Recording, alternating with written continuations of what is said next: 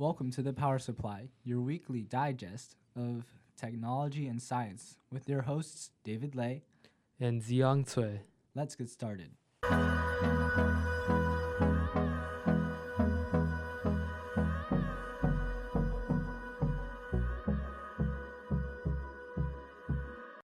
So today we will be talking about the AT&T monopoly, the Alienware hotel room, the possible dangerous microprobe plastic container detection device.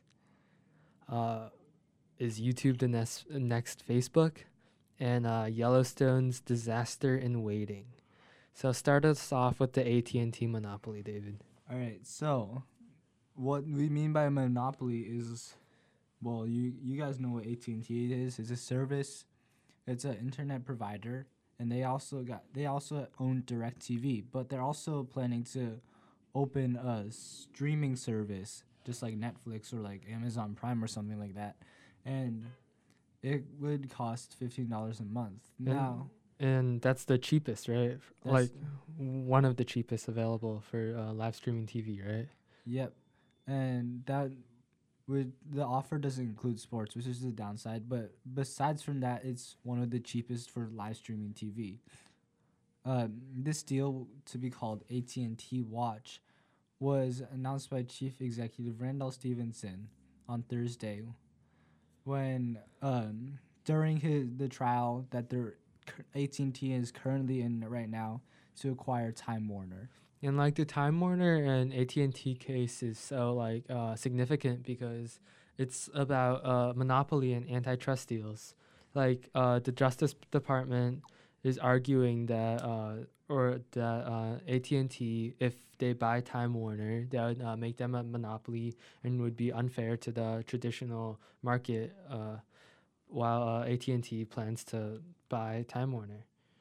All right. Well, AT&T, if they do buy Time Warner, they will combine AT&T's 25 million paid TV subscribers with media giants like HBO, CNN, Warner Bros. Movie studios, and others.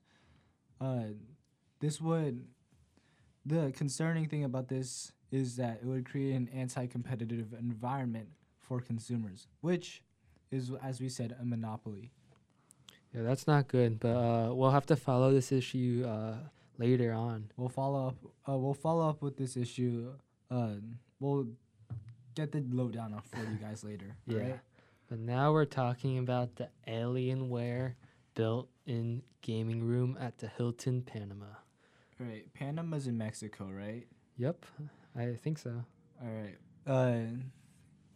It's not rainy yet, apparently. The rainy season runs from May to December. But it doesn't matter because what we're talking about right now is an Alienware hotel. If you guys don't know what Alienware is, it's what do you call it? It's a gaming computer company. Yeah, and in this Hilton Panama Hotel in room 2425, along with a nice view of the beach, you'll have 65-inch 4K OLED TV, an Alienware PC with a Core i7 7800 and a GTX 1080 Ti, and Xbox One Elite controllers, and etc. Like there's a bunch of games. It's perfect for esports players, PC gamers, just anyone who wants to go on a vacation but also play games. All right. Basically, you won't be spending any time on the beaches there. All right. And also, I guess it also like demonstrates the rising popularity of esports, I guess, because a lot of esports teams, especially in the League of Legends scene, they've been staying at hotels that, like before, the hotels had to, I guess, provide them with a special room and like remove a lot of the stuff from the room to like bring in computers, and that would take a lot of extra time and money.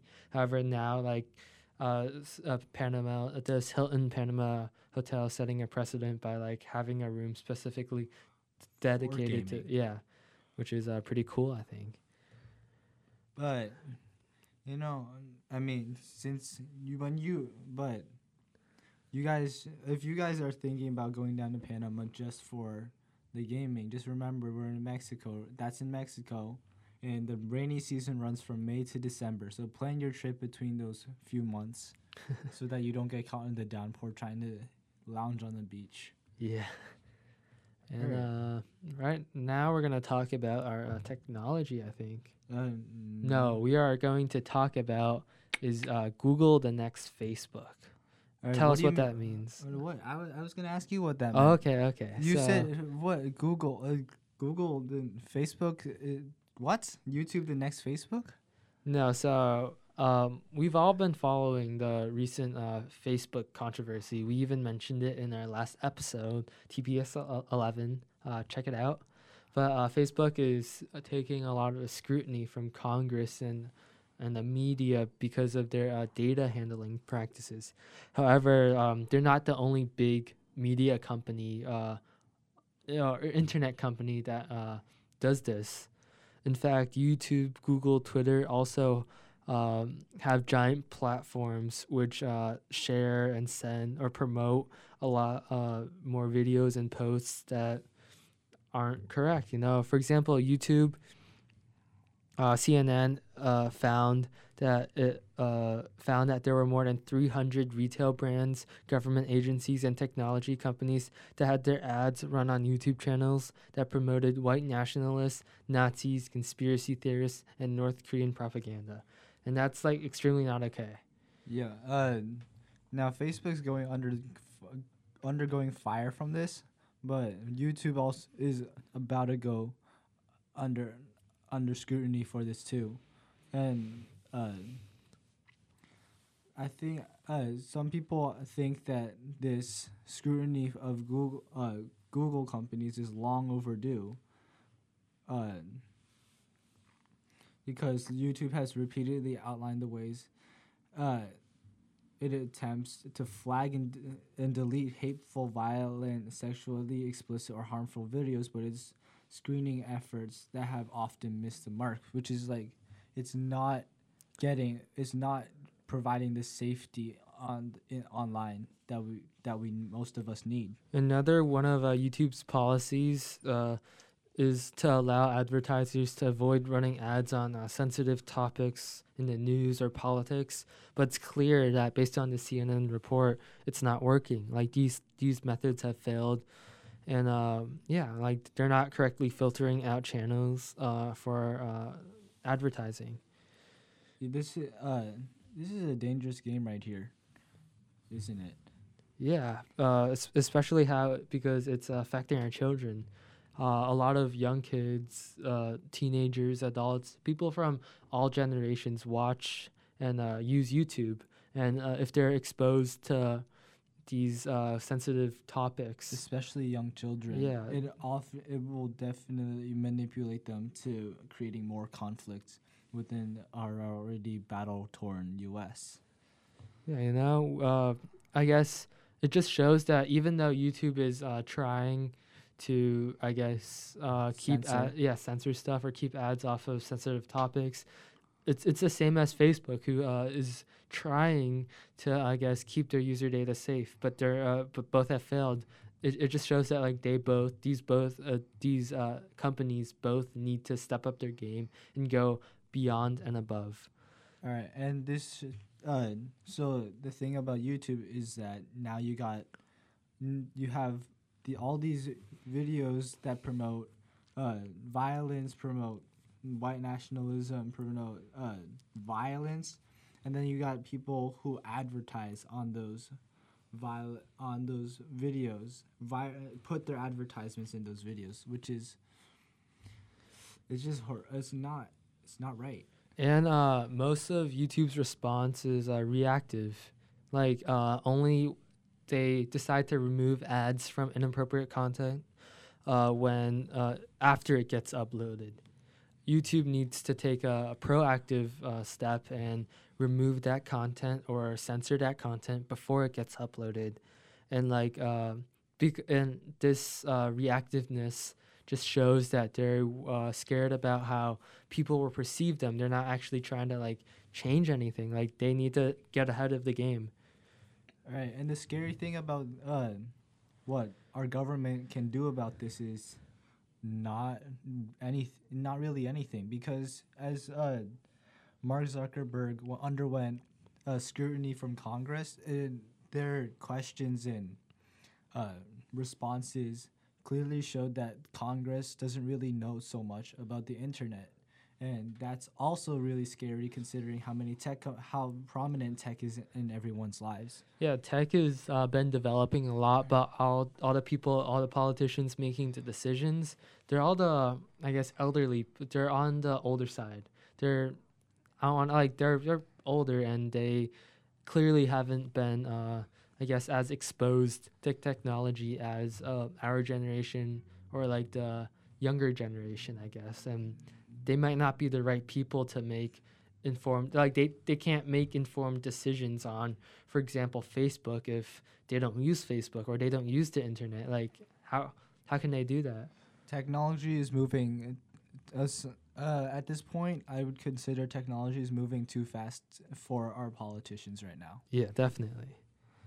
Okay, so now Let's talk about another disaster. Yep, we're gonna talk about the Yellowstone Super volcano. volcano. Do you want to start us off, David? All right. So super volcano is exactly what it sounds like, and it's in Yellowstone.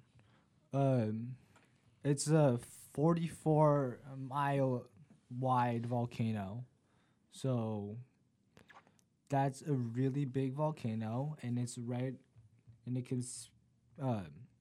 it's only erupted 3 times. The first one was 2.1 million years ago. The last one was 630,000 years ago. But there's a possibility right now for a fourth disaster, which is a pretty scary thing. And Yellowstone, if it were to erupt a fourth time, it's capable of an extreme amount of disaster. If you were to compare the possible eruption to the 1980 eruption of Mount St. Helens, Yellowstone is capable of a eruption thousands of times more violent. The northern Rockies would be buried in multiple feet of ash, and ash in general would rain almost everywhere in the United States. It'd be a bad day. Yeah, that's pretty. That's pretty. That's Scary, pretty sketch. Yeah.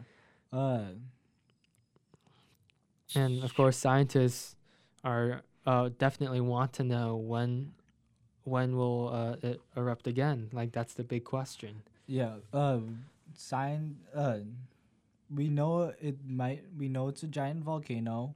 We know it has a possibility of erupting, but we just don't have enough data on it to make a good decision or interpret when it's, or just know when it's gonna erupt. And one thing is because one reason we don't have enough data is because the last time it erupted was 630,000 years ago. So we don't know how explosive how many tons of dynamite we should compare it to. Yeah, and such a big explosion.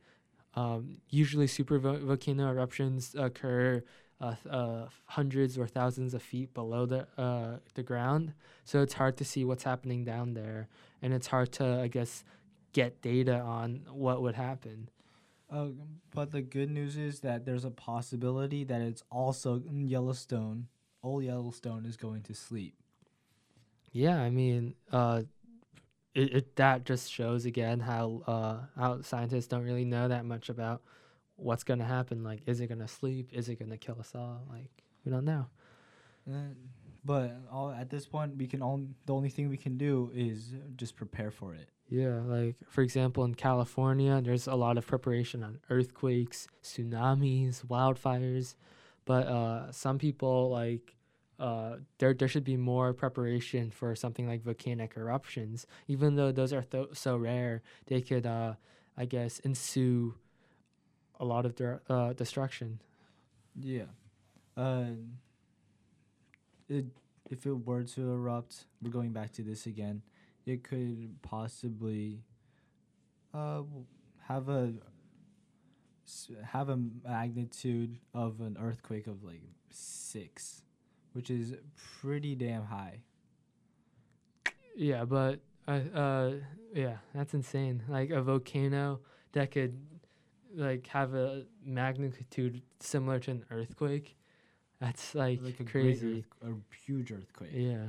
It Alright. send the world into the dark ages with all that ash. And maybe not, but all at this point, all we can do is just prepare. Yep.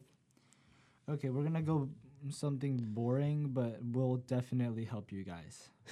I don't know about boring. I think it's pretty cool. All right, you want to introduce it to us, Dion? Yeah, so there's a pathogen like detector that are built into the plastic patches that could someday spare you from food poisoning. Ooh, So- sounds good. Yeah, do you know like all those plastic film we like bring our lunch in, we like have there's like ham contained in them. I don't think that's what they mean by plastic film. All right, you guys know what when you guys go to the supermarket, ever go back to the meat aisle and stuff?